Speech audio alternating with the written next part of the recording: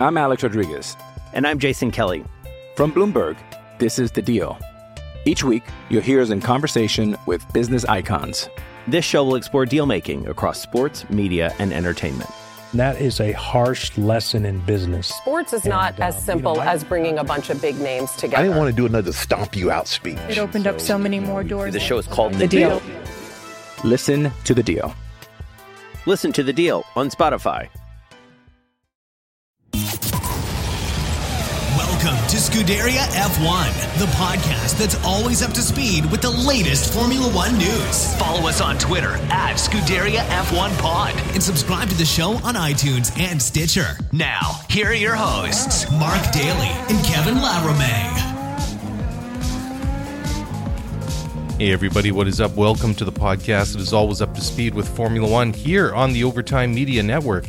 Mark Daly here, all alone in the studio this week. Tonight was a Montreal Impact game night, so that means that Kevin is out on assignment, but there is a lot of Formula One news to talk about, so we're going to keep busy here.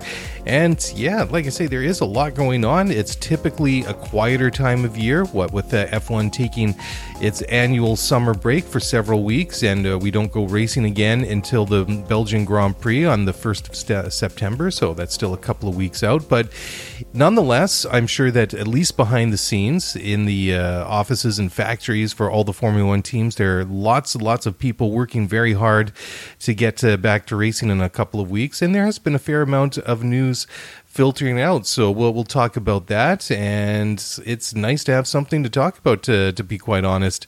Usually I found in previous years that when you get into the summer break, it can be really, really quiet, and this year we haven't even really had too much of a silly season. The driver silly season in the drivers market. I guess with last year so many guys switching teams and moving around, that this year there were not as many contracts coming up for renewal or running out. So the silly season has been extra silly this year with by virtue of not being actually very silly at all. But fortunately, we have other things to talk about. We're going to be a little bit more serious than that. But we are going to start at least talking about drivers in this sense, not so much about who's moving where. We actually have a confirmation of a driver change, and this is not really too much of a surprise, but maybe it is. I mean, it involves Red Bull, who have a history now of pulling the trigger and making a mid-season change. They did it back in 2016, demoting Danny Kvyat back to Toro Rosso and then promoting Max Verstappen, which in hindsight obviously turned out to be a no-brainer. And Max has gone on to do some phenomenal things in Formula One, and certainly looks like he's got what it takes to be potentially a world champion at some point. But anyways, the news this week was confirmed that Alexander Albon will replace Pierre Gasly in the Red Bull team from the Belgian Grand Prix for the remainder of the season.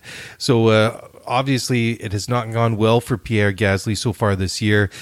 He had, I thought, a very good year in Toro Rosso last year. It really had an impressive outing the entire weekend at Bahrain, and then they struggled a little bit, but I think a lot of Toro Rosso's season and maybe the lack of success and results last year was due to the fact that they basically became a test bed for the Honda engine and helped do a lot of development with the power unit before they went into the back of the Red Bull cars for this year. So you have to take it with a bit of a pinch of salt. But however, it is interesting to see that not even a year later that Gasly, who, like I say, has had some decent time in Formula One so far, really got off to the wrong foot in his Red Bull career with the senior team at any rate, crashing the car in winter testing at Barcelona, which really messed up their test schedule and really handcuffed them to a certain degree. But really a big difference. You look at the World Championship right now. Of course, it's Lewis Hamilton miles ahead of everyone, including his own teammate, but quietly Max Verstappen has moved up through the order and currently sits now third in the Drivers' Championship with 181 points. And then you look, obviously, as it's been for many years now, the top 6 drivers come from the top 3 teams, and it's usually 2 Mercedes drivers followed by the mix of Ferrari and Red Bull drivers, and this year is no exception. But Pierre Gasly, 63 points, over 100 points behind his teammate, is really a huge gap. And if you look in the World Championship now, that means that Max and Pierre Gasly combined for a total of 244 points through the first dozen races of the year. And if you look a little bit further up the Constructors' Championship, you see that Ferrari have 288 points. So it's a bit of a no-brainer to think that if Pierre Gasly was able to deliver more and score more points, finish better over the course of the opening half of the season, that it doesn't really take too much of an imagination to think that they could be a lot higher up in the Constructors' Championship, and probably have a legit feeling or claim to think that they should be ahead of Ferrari. And the way that Ferrari have just really lacked pace, and we really saw it earlier in the year at Barcelona. I think that was the first real indication that with Red Bull and with the Honda power, that they were at least equal, if not better than Ferrari, and they certainly have gone on to prove that, at least with Max Verstappen. So it really puts Red Bull, I think, into an interesting situation now. And I'd sort of been pondering this over the past little while. I mean, there were some of the comments leaking out here and there that with Marco and Horner basically saying that Gasly wasn't going to go anywhere for the rest of the year. And we all know in pro sports that whenever a manager or a player or a coach or whoever gets that vote of confidence whenever they're struggling, it always seems to turn out to be a bit of a kiss of death. And it always, well, at least maybe I'm maybe oversimplifying it, but more often than not, at least in some of the examples I can think of, that it tends to end poorly. And it's a little bit disappointing, obviously, for Gasly, but he started off a little bit rough. You look at the Australian Grand Prix in Melbourne back in March. Max finished third. He finished 11. I mean, he's only retired twice. Once was in Azerbaijan, and the other other retirement was at the German Grand Prix a couple of weeks ago. He was classified 14th because he almost made it to the very end of the race before he was ironically retired due to a collision he had with Alex Albon, of all people. But I mean, when he's finished, he has been in points all the other times, with the exception of Australia. But you look there, 8th, 6th, 5th, 8th, 10th, 7th, and in recent times in Great Britain and Hungary, managed to get a 5th and a 6th. So not really what you would expect, because the Red Bull, I think, has really impressed me this year. I mean, it was always going to be a huge gamble when they switched from Renault to Honda power for this year, and Honda always had made that claim that in this first year of the partnership, they wanted to provide them with a power unit that was going to at least keep them on a similar performance or at a similar level as they were with Renault last year. And I think that within the first couple of races, looking at Max Verstappen, that appeared to be slow, and slowly but surely they've managed to pull their way up. I mean, Max through the first dozen races, 2 wins, a second, a couple of thirds, and the rest are fourths and fifth. So I think that, if anything, that is an accurate take on the situation, because Red Bull is still through the years, despite not having the advantage with Renault in the V6 turbo hybrid era that they enjoyed in the normally aspirated before 2014.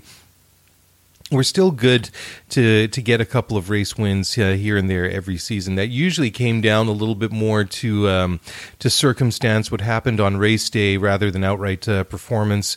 But I mean, they've always been, I find, more often than not, spot on with their tactics and their strategies, and always doing some bold things to double stack cars and pit stops under safety cars, and at other times if they can get an advantage out of it. Of course, there's been a couple of situations situations where they have been the best car. Monaco last year was one of those, and that's why it was disappointing for Verstappen when he crashed out in at the end of FP3. Ended up missing out on qualifying because they were better than anyone else around the track on that day, and of course that led to that memorable race where Danny Ricciardo managed to basically lead the entire field home despite struggling with engine problems. And well, there's been all sorts of discussion and criticism had about that being a very boring race, but anyways, that's a different discussion. But anyways, that and then Mexico last year were one of those rare occasions where they were better than anyone else. And it is, I think, good to see that, at least from my perspective, that I think they are on that same level with Honda Power than they were with Red Bull, but I beg your pardon, with Renault Power, but to me, I think that even now, and even maybe after the first 4 or 5 races of the year, I think that it's fair to say that they were a little bit further ahead than they were with Renault Power. But that's my take. But again, like I say, I think with Albon, it's very much a try before you buy, because now they do have the benefit of knowing who's who and what's what and who's capable of what. And obviously Max is the one, there's no variable with Max. We know what he's capable of, and we know that this guy's a race winner, and he's one of the best drivers in the current class of guys in Formula One. And if you look also with Danny Kvyat, yeah, sure, he's got a bit of a checkered past with the team. It didn't end too well with him the last time he got promoted from Toro Rosso into Red Bull, and obviously got bumped back down only after several races. Most memorably, I think, was, I guess, this after the second time he drove into Sebastian Vettel at the Russian Grand Prix at Sochi that year. And it was, one of those situations. I mean, it looked that he was obviously struggling, stuck around for another year with Toro Rosso, and then last year was a simulator and reserve driver at Ferrari, so basically sat a year out on the sidelines. And then gets back into the Red Bull team, or into the Red Bull system this year with a little bit of luck on his side, because strangely enough, for a team that develops drivers and has all the resources of Red Bull, they didn't have any other guys in the system that had enough points to actually get their super license. So, that's worked out for Danny Kvyat, and I think he's done pretty good so far this year. If you look at the Constructors' Championship, Toro Rosso currently fifth in the World Championship with 43 points.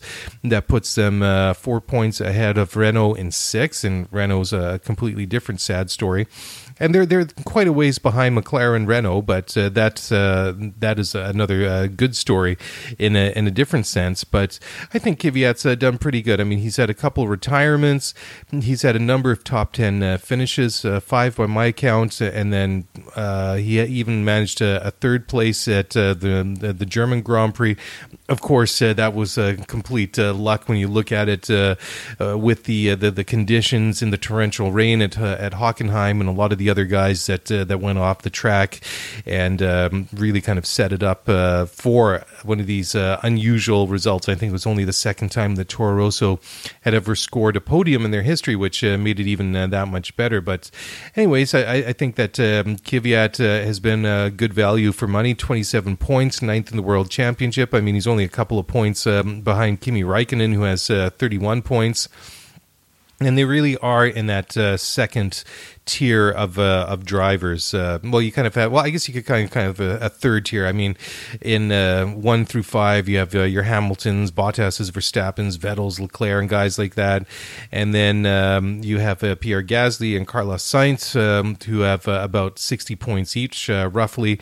And then you have everyone else. And then that starts off with Kimi Räikkönen at Alfa Romeo with 31 points. So Danny Kvyat with 27, that's not too bad. I think that's quite respectable considering where he is, and he's quite a bit ahead of his teammate Alex Albon, who at this point only has 16 points, but he's only retired once, and that was at the Canadian Grand Prix. And Alex has managed 5 top 10 finishes so far, and his best result was 6 at the German Grand Prix. But now that they know what they have or what they didn't have with Gasly, and they know what they have with Kvyat, because to me that kind of seemed like a bit of a logical choice would be to move Danny Kvyat up into the car to race alongside Max Verstappen for the rest of the year. But obviously they're looking further afield, further down the road, and it's going to basically be an extended tryout for Alexander Albon and see what he can do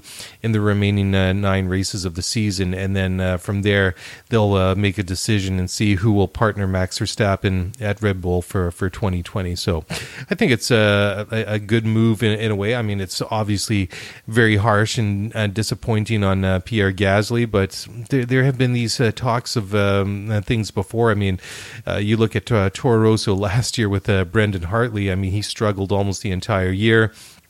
And there were stories and rumors going around that he might not survive the season.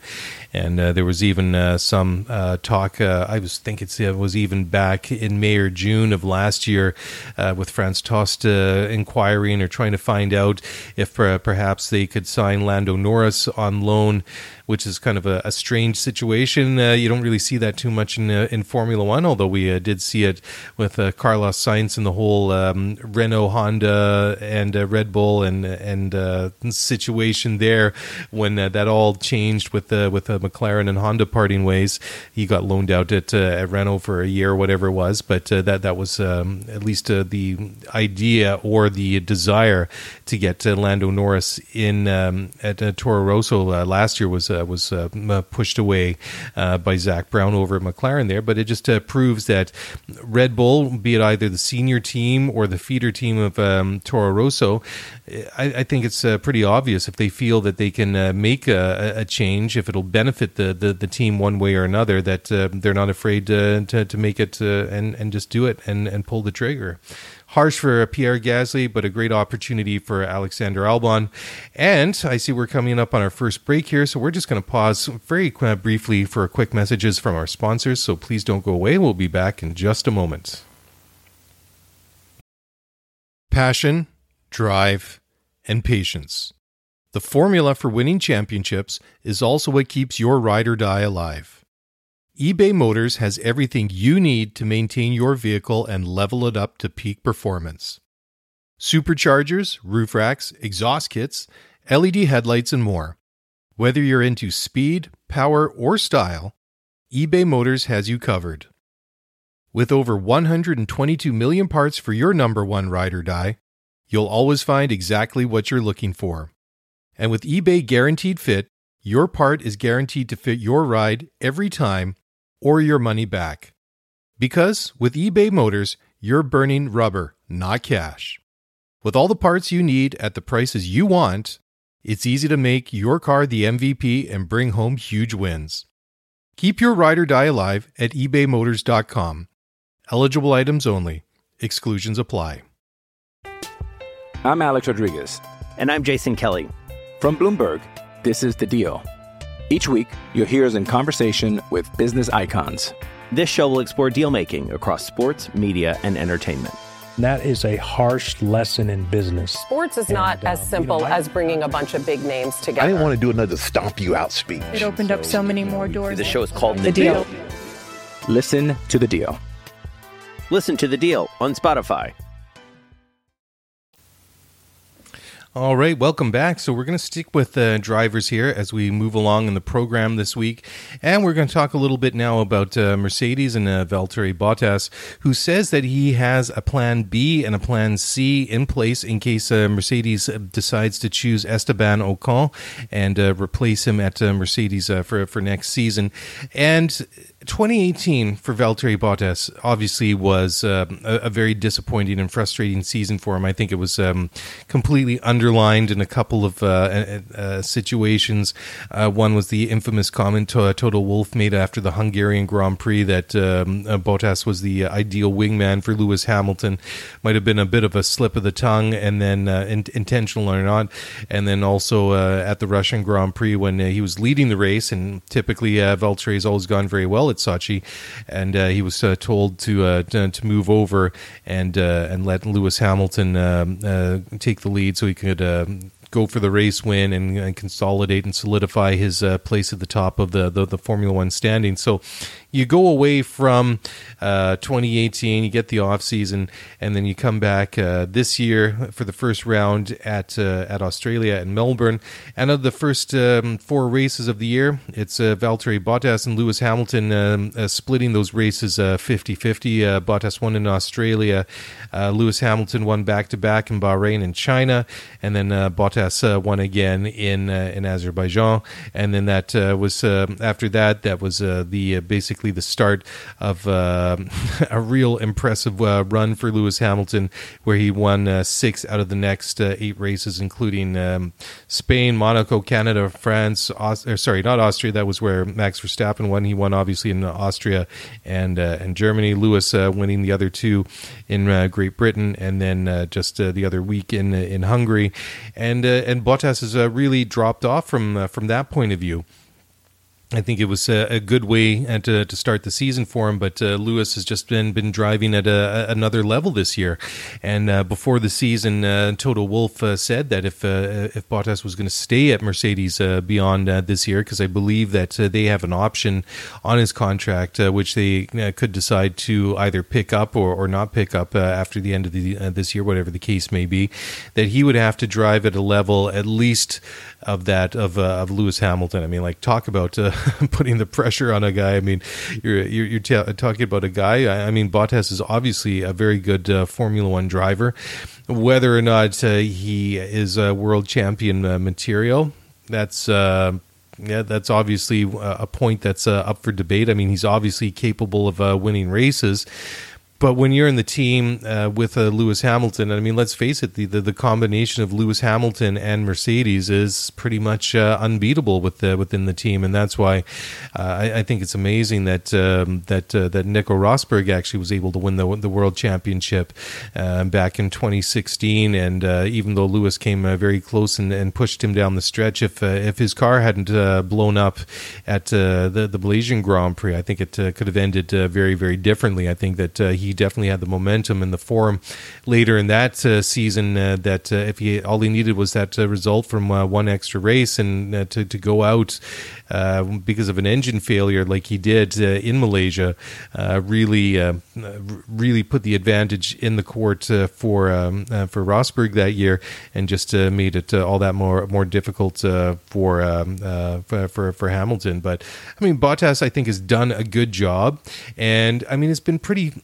amicable, pretty friendly between the two guys, and every once in a while you kind of see Lewis that really competitive side of him, that he doesn't like to lose to anyone. I mean, I don't think that's an unfair comment to make about Lewis Hamilton. He likes being number one, and he doesn't like it when he's losing, and I think that even goes for losing to the guy that shares the garage with him in the second Mercedes car. And we know that relationship that he had with Nico Rosberg for those several years was just downright toxic. I mean, the two of them had a number of comings together in Austria, in Spain, at Spa. I mean, there's several high-profile incidents that went on. I mean, it even came to the point where Mercedes came out and said that they would go as far to terminating contracts of one or both of those drivers if things continued that way. And it's never even gotten close to that level of animosity. I mean, it hasn't gotten... there's been no bad feelings by any means, as far as I can tell from my point of view here. The thing is that especially after Azerbaijan, when it was pretty much it was level at that point, they both won a pair of races each. That Lewis comes out saying that he's got to race Valtteri in a different way, and he doesn't need maybe he's not going to be as easy going on him in certain situations. So you started to see it happening, but after that, Bottas's form dipped, and Lewis got on this phenomenal run. I mean, 62 points ahead of Bottas now in the World Championship. And let's be honest right now. I mean, if you're a fan of Lewis Hamilton, by all means, go out and pre-order that World Championship number 6 souvenir gear wherever it's available. I know it's not available just yet, but he's not going to throw it away at this point. It's not going to happen. He's just too good. Lewis Hamilton is just too good. The Mercedes, just too good. It's just too fast, too reliable, and I can't see any circumstance that would cause Lewis Hamilton and Mercedes to throw that away. They're going to be world champions again in the drivers and in the Constructors' World Championship. It's just a foregone conclusion now because Ferrari have faltered big time and Red Bull have stepped up to a certain degree, but they're still nowhere close to challenging Mercedes each and every weekend. I think that when we get to Belgium and then go on to Monza and Italy, that you get a couple of tracks like that where it's basically flat out for good portions of the laps. I think that we're going to see Mercedes really fly away. Although it'll be interesting because Ferrari with they are extremely fast in straight line speed, might have something to say about that, but with the low downforce model they do tend to struggle through the more technical, grippier, windy and twisty sections of the track. But I digress a little bit. But Valtteri Bottas, I think, really needs to make a case for himself here, and Toto Wolff has said that it's not going to be based on any one result this year. I mean, he crashed out of the race in Germany a couple of weeks ago in the rain. But interesting enough, it was Lewis Hamilton that crashed out of that race twice. Once at the just coming out of the stadium section into the start finish, he went off in the gravel, but so did Charles Leclerc, so did Nico Hülkenberg. A whole bunch of guys went off, and of course got onto that very slippery drag strip there, and that caused all sorts of misery. But both Hamilton and Bottas went off in turn one. The big difference was Bottas wasn't able to get going again, whereas Lewis was, and ended up finishing that race in ninth, I believe. But again, in Hungary, Bottas didn't finish all that well, but he tangled with Charles Leclerc early in the race, ended up having to go in very early on to replace tires and his front wing, and then he was right at the very back of the running order very early in the race, and managed to get work his way back up to eighth by the time it was all said and done. And obviously that's disappointing if you're Valtteri Bottas, but it was a case that I guess it depends which side you're approaching it from. That either was an overly aggressive move from Charles Leclerc that resulted in Valtteri damaging the end plate of his front wing on the right hand side, or he should have backed off because Charles was that was his corner. Whatever whatever your point of view is, I mean, there's obviously good reason to have that discussion, but. I mean, when he hasn't been struggling with mechanical issues, he's been on the podium every single race except for the Canadian Grand Prix when he finished fourth. And that was the one race where he was kind of he wasn't really quite there in terms of pace as anyone else, and he finished fourth. He finished third in Monaco, and that one that was a bit puzzling too. He didn't really have the pace there either. Monaco and Canada really kind of stand out for me for races where Bottas wasn't quite on it for whatever reason. I mean, he got third in that one only because Max Verstappen had that 5-second time penalty to serve because of the unsafe release where he collided, ironically, or at least he came out and squeezed Valtteri between his car and the Armco barrier in the pit straight there. But he really does have to step it up from here and really make a case for himself over the last 9 races, whether or not he has what it takes to start winning races and beating Lewis Hamilton. That's a great question, and we'll see in short order whether or not he's got it in him, because if you look at Esteban Ocon, I mean, he's obviously a young, talented guy, and he should be in a race seat in Formula One this year. And when the musical chairs stopped last year, he was out at Racing Point, and that was obviously more to do with the fact that Sergio Perez brings literally a boatload of money and sponsorship to the team. And then Lance Stroll, his dad Lawrence and his consortium of investors bought the team when they were struggling last year and took over from, because Vijay Mallya was having all these legal problems and the team went into receivership. So they saved the team, but then, of course, made a kind of a convenient landing spot for Lance. And Esteban was the one guy that was just out of luck. And, I mean, there was possibilities to maybe go to Williams because they're a Mercedes team. But at the end of the day, would that have been beneficial for him at all?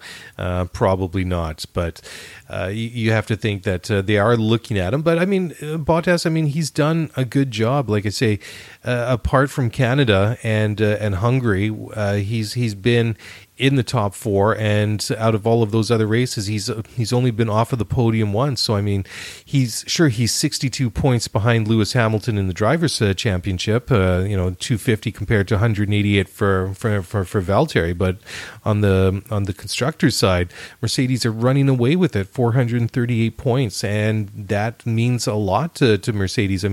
We've seen every year when they win it, just how much celebration and just how much joy there is in that team when they win. And it seems to me, my observation is that winning doesn't seem to get old for the people at Mercedes. They seem to enjoy it and relish it each and every year when it's happened. So I think from that point of view, he's delivered. But also, and this is just my own 2 cents, this is my own take, that I think that I think he's keeping Lewis Hamilton comfortable because, Lewis is winning more races. And I think that even though he's not winning races, he's still doing what he needs to do in terms of usually scoring a decent amount of points each and every race, either helping out in a 1-2 finish, at least finishing on the podium to deliver all the points they need for the constructors. But on the other hand, by not winning more races and being just at arm's length in the Drivers' Championship means that they don't have to worry about the situation deteriorating between Lewis Hamilton and Valtteri Bottas, much like it did between Lewis Hamilton and Nico Rosberg. But you have to think that the Bottas is going to want to do the best that he can and win as many races as he can, because these opportunities to race for a team like Mercedes don't come along very often, and obviously they don't come along to very many drivers. So it would be a shame from his point of view if he can't get it done. But if he can't get it done, and they do decide to say put Esteban and Ocon into that car either next year or the year after, if they decide to pick up Bottas's contract, or Ocon lands somewhere else for next year, which is a possibility. The big question is that would Ocon be a better driver? Would he be able to do more than Valtteri Bottas has been able to do over the past couple of years? So certainly a situation to watch. Anyways, time for another break here, and we'll be back after this brief word from our sponsors. So don't go away. We'll be back in just one moment. All right, welcome back to the show. So let's move on and talk about McLaren. And I enjoy talking about McLaren these days. After all these years where it seems they've just sunk lower and deeper and hit rock bottom, it certainly has been nice over the past several months to be talking about them in a more positive light and see that they are finally, I wouldn't say having a renaissance, but they're definitely on the rise and starting to get back to where they should be. Currently 4th in the World Championship with 82 points, quite a ways ahead of Toro Rosso, who are in 5th with 43, but even more importantly, they have more than double the points in the Constructors' Championship than Renault. So obviously, McLaren be a Renault customer team, that is quite something to say and hang their hat on. Renault, that's a completely different topic that we can talk about another time. They only have 39 points, so quite a ways down. But slowly but surely, despite all the embarrassment and the frustration and all the tears from the failed experiment that they had with Honda for those several seasons is now long behind them. And it would be kind of interesting to be a fly on the wall, or maybe get into the mind of Zach Brown and maybe some of the other key players at McLaren to think or get their thoughts on what Honda's doing with Red Bull this season, the fact that they've got a couple of wins, because I thought based just on the history that Honda and McLaren had together, that it was going to be almost a foregone conclusion that they were going to win races together. obviously Honda came back into the game quite far behind and lagging behind in the development of their turbo hybrid engines. So that was a real detriment and really difficult. And I mean, it was tough to watch them struggle. But now that they've had Renault engines for the past year or two, they really have slowly but surely started to claw their way back up. I mean, you look at Carlos Sainz this year, and I thought it was an interesting combination to go with a fairly young drivers lineup for this year, Carlos Sainz and Lando Norris. But Carlos has been in the points more often than not this year. He only had he retired twice right off of the bat in Australia, and then late in the race in Bahrain, although he was still classified as 19th. But since then, he only had 2 finishes in the success of 10 races where he was outside of the points. And so, I mean, 8 of those results obviously were in the points. I mean, and the last 3 races, going back to Great Britain, he had a 6th and 2 5th place finishes in Germany and Hungary. So very, very good stuff to see. And then also Lando Norris, despite having 4 retirements himself so far this season, has had 5 top 10 finishes. His best finish so far this year has been 6. He's done that twice. And I think Lando is really proving that he is a talent, and you could see why Zach Brown was reluctant and flat out refused to even consider the possibility of letting them go to Toro Rosso last year, even if that was only on a temporary basis. So it's really good to see that they are moving up through the pack again. And they've said now that they want to have the gap to the top 3 teams in 2020. And their restructuring is finally complete now that they have team boss Andreas Seidel there, and James Key there as technical director. And so now the focus that the team has is to make sure that they're carrying forward with the momentum that they have, and try and close the gap that they have currently between them and Mercedes, Red Bull, and Ferrari. So they still have a ways to go before they can be mixing up with those teams on a regular basis and on the same level. But, you know, honestly, guys, I would not be at all surprised to see them back up there. Maybe not sooner, but I definitely expect them to see them up there again, challenging and fighting with those teams in certain circumstances. And I think slowly they have put the right people in place there, and I think that Zach Brown should be congratulated and noted for the work that he's done to take his time and do what was needed and get the right people there, because it's one thing to have all sorts of money and have all sorts of people on staff there. I mean, you can just go and hire anyone you want, basically, but it's another thing to get the right people in the right place and let them get about their business. So it is a good situation to see, and they're going to have to be able to make up about a second or second and a half a lap to be able to catch those top 3 teams. So that certainly seems like a very tall order, but if they can take a chunk out of that again next year, I think that would be a really, really good improvement from McLaren, and it would be fun to watch to see them do that, because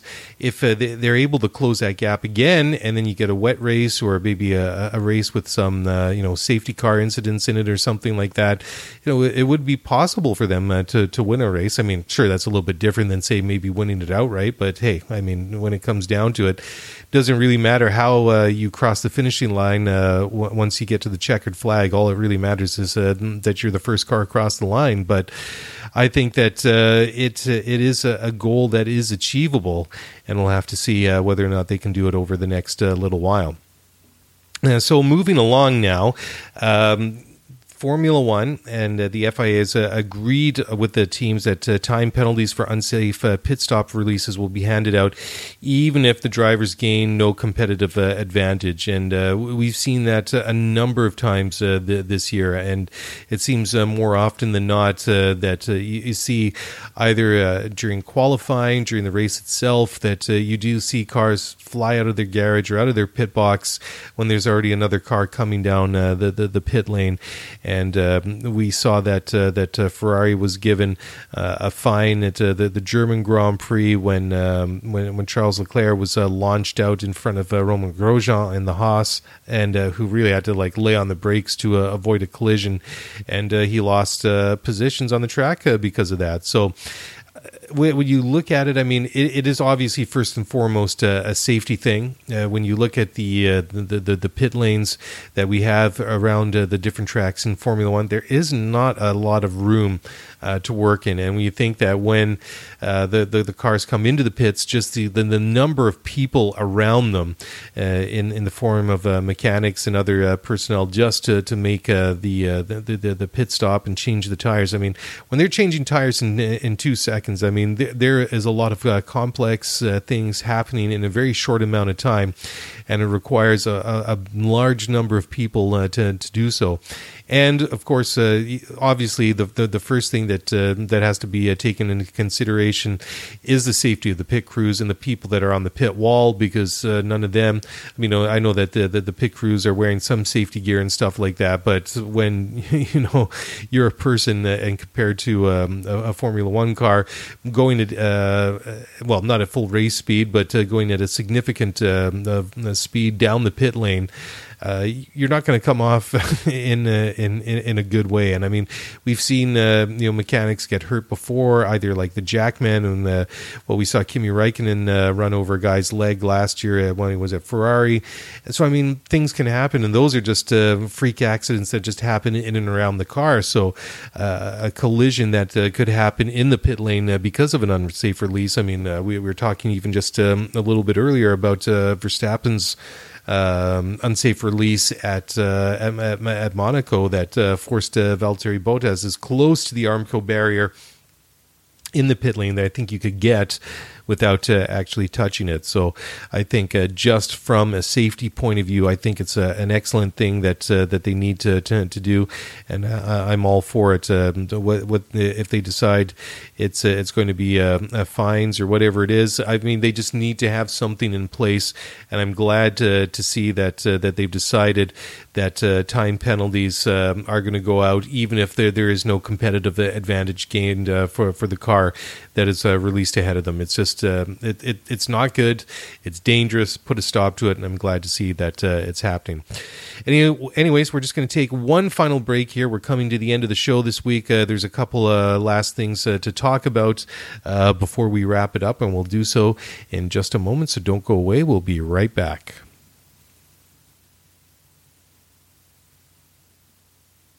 All right, welcome back to the show. So just talking about some of the other teams in Formula One. We were just talking about McLaren before the break and how they want to have the distance or the gap between themselves and the top three teams in 2020. Frederick Vasseur, the team principal at Alfa Romeo, says that optimistic Alfa believe they can target McLaren after the summer break. And Alfa Romeo this year have been a little bit kind of disappointing. I expected to see a little bit more for them. They're currently 7th in the World Championship with 32 points, but I think that's due more to the fact that Kimi Räikkönen, at the grand old age of what is he now, 38, 39 years old, so far this year through the first dozen races has 8 top 10 finishes and 3 outside the points, compared to his teammate Antonio Giovinazzi, who only has 1 top 10 finish, and that was a 10th position at the Austrian Grand Prix, and he's only retired from 1 race, and that was in Great Britain. So Kimi scoring the majority of the points there so far, 31 points for him. His teammate contributing only a single point, but I would like to see them be able to run a little bit closer. I think that even though the results haven't been there, the points haven't been there. I mean, they've left a lot of points out on the track. I think that they've underperformed. I think that there's been hints that they're capable a little bit more. So Vasseur really believes that it's there, and he told motorsport.com, and I quote, "Consistency is important in the middle of the pack. I think McLaren is always there also, but I hope we are able to fight with McLaren in the second part of the season. We have to be consistent. We have to get the cars into the points every single weekend and try to do it with 2 cars. I think we can be optimistic. If you compare Barcelona, we were far away, and we've improved consistently from that stage of the season. We are pushing hard to bring updates, and we have to keep the same path for the last part of the season." So there you go. That's another situation to watch. And now this one I thought was an interesting quote, and this was from Charles Leclerc, who admits that Sebastian Vettel's doing what he says, quote, "doing something better in the long runs." And Charles was referring specifically to the Hungarian Grand Prix, where they ran the Hungarian Grand Prix, when they ran different strategies, and Sebastian went in for a late pit stop and put on softer compound tires, and was able to catch up and pass Charles with several laps from the end of the race. And by that time, he had the older, harder compound tires that were literally falling apart at that point. So Charles said to that, and I quote, "It was a difficult one in general. Obviously, I was struggling quite a lot with my rear tires from mid-race onwards. It was tires going off. We pitted quite early on the first stint, mostly because I was struggling with the tires. And then on the second stint towards the end, I've been struggling with tires again. So there's definitely something that Seb is doing better than me in the long runs, where there's tire degradation." So obviously, and I think this is what and Charles is referring to here, is driving style, and I think that's just an aspect of racecraft that he can learn from his older, more experienced, multiple world champion teammate Sebastian Vettel. And Seb, I think he doesn't get enough credit for the some of the results that he's had this year. I mean, obviously he hasn't won any races this year, but he's had 3 third-place finishes, 3 second-place finishes, and Hungary was very well played by Vettel.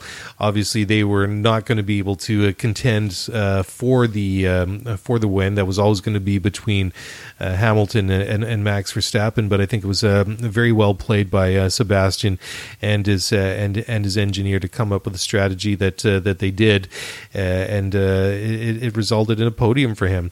And Charles, I think, is obviously seeing that there's a lesson to be learned from that, and will look to maybe adjust his driving style to get the longevity out of the tires, and maybe next time, rather than having the tires dead at the end of the race, maybe, or whatever the situation is, dead before he goes in for his pit stop, is able to extend and maximize the life and the grip that he has in a set of tires.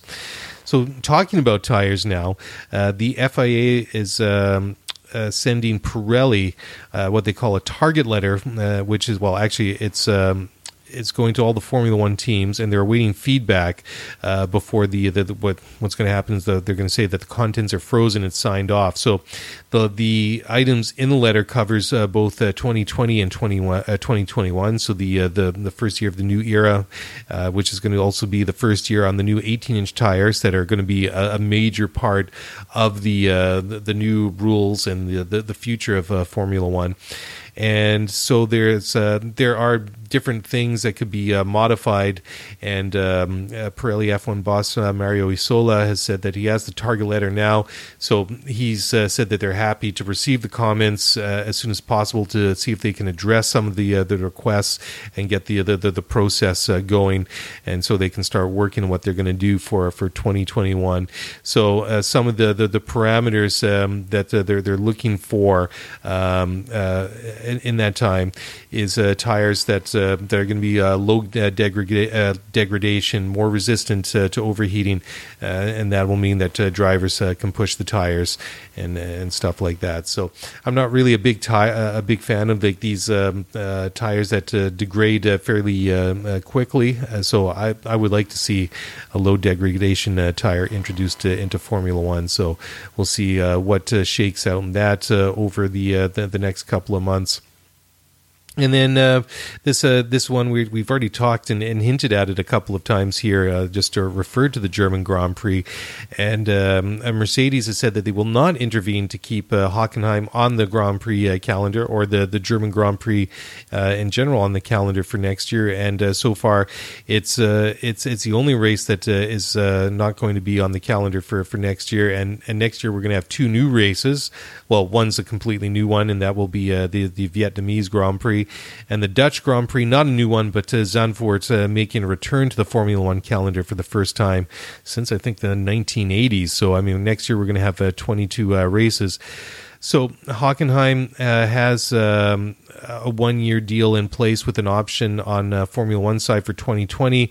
But so far, it hasn't been snapped up by Liberty Media, and saying that Liberty has said that the fee that's involved is insufficient. So Toto Wolff has said that Mercedes is not going to intervene, and they've also said that previously that what with the teams agreeing to 22 races next year, that it's going to be pretty much the limit as to what they're capable of doing, and really going to stretch them to the limits logistically speaking. But it is kind of interesting that a number of races that would look like they were on the chopping block have slowly but surely sorted things out, like Silverstone, even the Mexican Grand Prix, which was looked like it was really hanging by a thread there, what with news that or the fact coming out that was heavily subsidized by government money to get the race there, that they surprisingly signed up. It also sounded like the Spanish Grand Prix was hanging by a thread, as was Monza, and some of those tracks would be disappointing to see go. I mean, it would be disappointing to see no Grand Prix in Germany, but honestly, I'd rather see it somewhere else. I don't really like Hockenheim all that much, not the new Hockenheim. I much prefer the Nürburgring, but whatever. It sounds like whatever happens, it's looking increasingly unlikely that there will be a German Grand Prix next year, and that's going to be a bit of a shame. And then just a couple of quick things here. Max Verstappen says that Honda's progress is testing Red Bull's durability, and certainly it's a completely different story that they've had with the Honda engines than they had with the Renault. And he says that the Honda's progress with the engine is allowing Red Bull to test the durability of its own parts and different parts of their car more so than they did with Renault. But I believe that there is more synergy, more teamwork between Honda and Red Bull than there was with Red Bull and Renault previously. Honda and Red Bull very much have a car and an engine that really integrate nicely together as one package, and it certainly seems that the approach that they're taking is really working well so far. And then finally, Danny Kvyat has said that he 100% disagrees with Formula One's preseason testing reduction, and he says that he believes that the championship already has too little testing as it is. And I mean, I remember back in the day that it seemed like there was always so many tests, preseason, midseason, and nowadays it's very, very minimal. And there's got to be a happy medium somewhere. I mean, I think of the testing ban that was put in place was more due to the fact that some of the richer teams were able to spend more time testing and developing and gaining an advantage throughout the year compared to some of the other teams that maybe didn't have enough funds. But they have to be able to test and get things right. I mean, it's just in the benefit of everyone. So if they're dialing it back too much, certainly it's not a good thing. So we'll have to see whether or not Kvyat is the only one that has that opinion, or if anybody else will weigh in on that one as well. Anyways, that's a good place to leave it right now for this week. Quite a bit of news to get through, quite a bit of discussion to be had. So it's all said and done for now. Thank you all very much for downloading subscribing and listening to the show. If you want to do us a favor, the best way to support the show is just go over to Apple Podcasts and leave a 5-star rating or review, or wherever you listen and download your podcast from, and certainly we would greatly appreciate that. If you have any thoughts or comments or want to add anything to the discussion, please do so by sending us a tweet at Scuderia F1 Pod, or by sending us an email at scuderiaf1pod@gmail.com. That's it. That's a wrap. Thank you for listening, and we'll talk to you again this time next week. Ciao.